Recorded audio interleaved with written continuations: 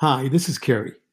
I thought a good follow up to last week's discussion on effective communication would be to focus on effective social skills. Some people love to socialize, those are your extroverts. Other people avoid socialization, those are the introverts. Both of them are fine. Both have different personalities in different situations, whatever it may be. You may be an extrovert sometimes, an introvert sometimes. You may enjoy socialization at some times. You may not enjoy it. It's dependent upon your mood, who the people you may be socializing with. Are they coworkers? Are they friends? Are they acquaintances? Are you tired? Are you wide awake? So much depends. And I'm not saying whether whether you like to socialize, whether you don't, whether you're an extrovert, an introvert, doesn't matter. You have to learn to have effective social skills because you're going to be meeting people all the time during your life. You're going to have different degrees of affinity towards social interaction at varying times of your life. It's unavoidable, hopefully in a good way, is that you'll be socializing throughout your life. So, what do you need to know about effective socialization? There's a number of things, but let me give you a few thoughts. Again, I try to do these quick, try to do them in 5, 6 minutes or less. So, you're not going to get it all, but you're going to get to thinking about it. First thing is you need to be good at small talk.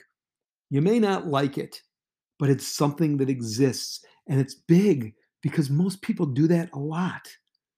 Doesn't mean you have to have it doesn't you don't do this in your in-depth relationship, but you do it on a day-to-day basis all the time. Maybe just at a store, maybe just with a neighbor, maybe just with somebody who's acquaintance, but it also may be at a networking event for work or something like that.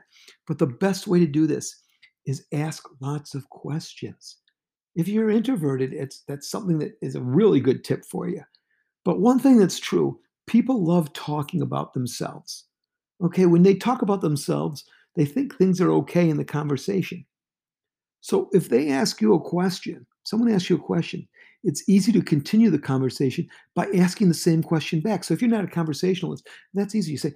You say, well, yeah, I'm doing well today. And you? Oh, tell me more.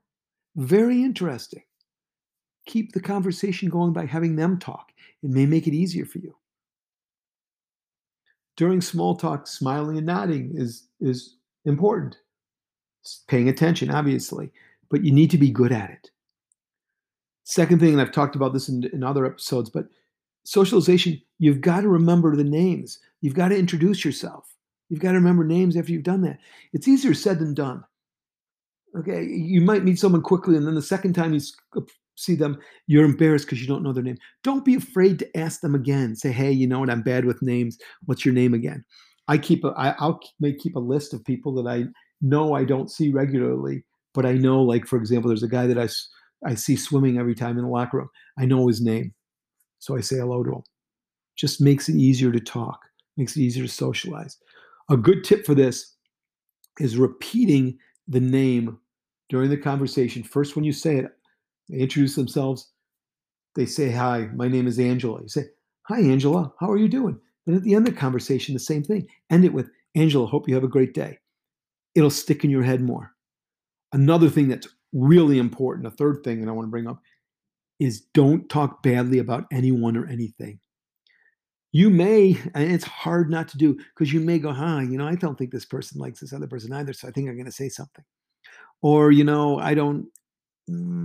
I don't like, I think they're on this side of an issue.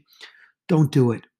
It's important to have an opinion, but if it's a negative one, keep it to yourself, especially when you're first meeting someone.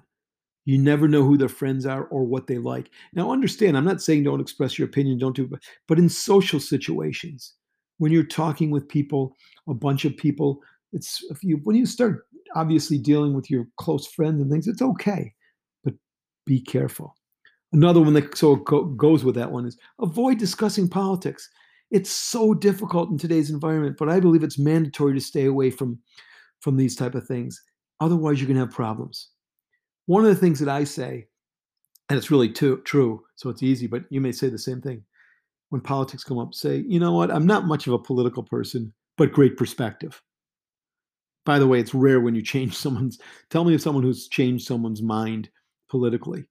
in a quick conversation. But I say I'm not much of a political person, but great perspective, and then I change the subject. While it's been effective for me, I'm sure there are other ways to handle it too. Another one to do in social situations. I said avoid negative talks about people and things. Be positive. In social situations, people want to be around positive, happy people. Smile, laugh, enjoy yourself. Think about it. Do you want to be talking to the person whispering negative things in the corner or the person telling an interesting story that's making you laugh? A couple of real small ones, but they're important. Exhibit good table manners. This goes back to childhood. There's a reason why people tell you, parents will tell you this, put your napkins on your lap right away and talk. Make sure you've chewed your food. Don't talk with your mouth full. I will tell you this. In graduate school, I had a friend of mine who actually helped me with this because I wasn't very good at it. I didn't really care, and used to go to first year I was there, had to eat in the dining hall, and she used to tell me, "Now, Carrie, here's what you need to do." And you know what? It helped me a lot. I've also made a lot of mistakes, doing the wrong things and saying the wrong things at meals. And the last one I would say, inconsistent with that, is exhibit other good manners. Please and thank you works every time. Do it. Be congenial. Make sure you have good manners. Make sure you care about people around you. There are other social skills that are important, believe me. Communication skills that I've talked about before. However, my purpose right now isn't to teach you the social skills you need. It's to get you thinking and to take an interest in developing your own. Regardless of whether you are an introvert or an extrovert, you're going to be using social skills your entire life. So take the time to learn them. This is Kerry Siegel, once again reminding you to please not only take control of your money before it takes control of you, but also take control of your life before it takes control of you.